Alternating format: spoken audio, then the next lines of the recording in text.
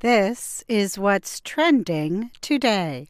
Bao Bao was born in the United States, but she was always destined to go to China. A giant panda named Meixiang gave birth to Bao Bao at Washington's National Zoo in 2013. She was the zoo's first surviving panda cub since 2005. Visitors got to see Bao Bao for the first time in early 2014. The zoo's first giant pandas arrived in 1972. They were a gift to the United States after President Richard Nixon's historic trip to China.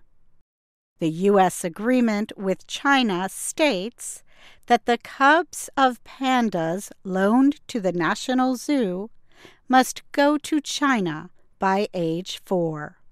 Zoo officials have a number of events planned for Bao Bao before she travels overseas. For example, she will receive a cake made of ice. Officials say it will recognize the people who give money to the National Zoo to help finance research into animals. People around the world will be able to watch Bao Bao's final days in Washington on the zoo's PandaCam. There will be several Facebook Live events, including videos of zookeepers preparing Bao Bao for her trip, and a program showing how to make panda-themed art projects.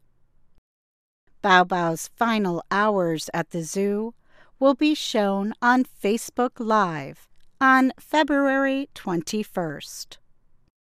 Some of her human friends are using the hashtag #ByeByeBaoBao to say goodbye. On Twitter, Lisa wrote, "I am going to miss Bao Bao so much. I have met so many people because of her." The user @CharmCityPanda wrote, "I love you, sweet girl. Thanks for the joy." Bao Bao will leave for China next Tuesday on a flight called the FedEx Panda Express. If you are sad about seeing her go, there are 3 other pandas at the zoo. You can still see her parents, Meixiang and Tian Tian, and her brother, Bei Bei. And that's what's trending today. I'm Katie Weaver.